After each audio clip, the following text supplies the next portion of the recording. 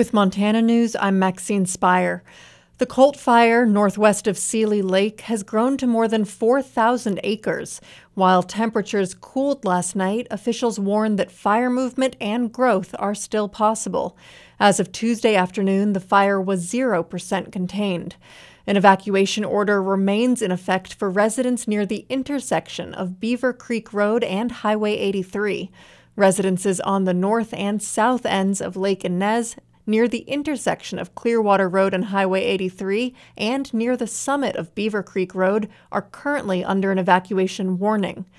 The National Forest Service has also closed several areas in Lolo and Flathead National Forests, including areas around Rainy and Alva Lakes.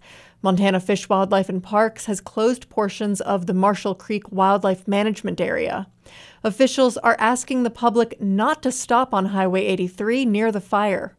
Public meetings regarding the Colt Fire will be held Tuesday night at 7 p.m. at Seeley Lake Elementary School and Wednesday night at 7 p.m. at the Condon Community Center.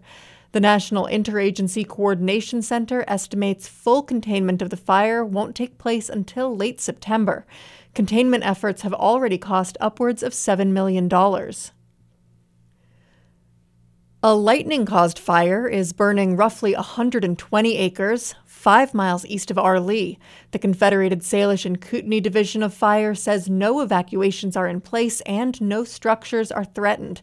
Fire personnel are holding a meeting Wednesday from 6:30 to 7:30 p.m. at the Arlee Community Center to provide updates and answer questions. This is Montana Public Radio.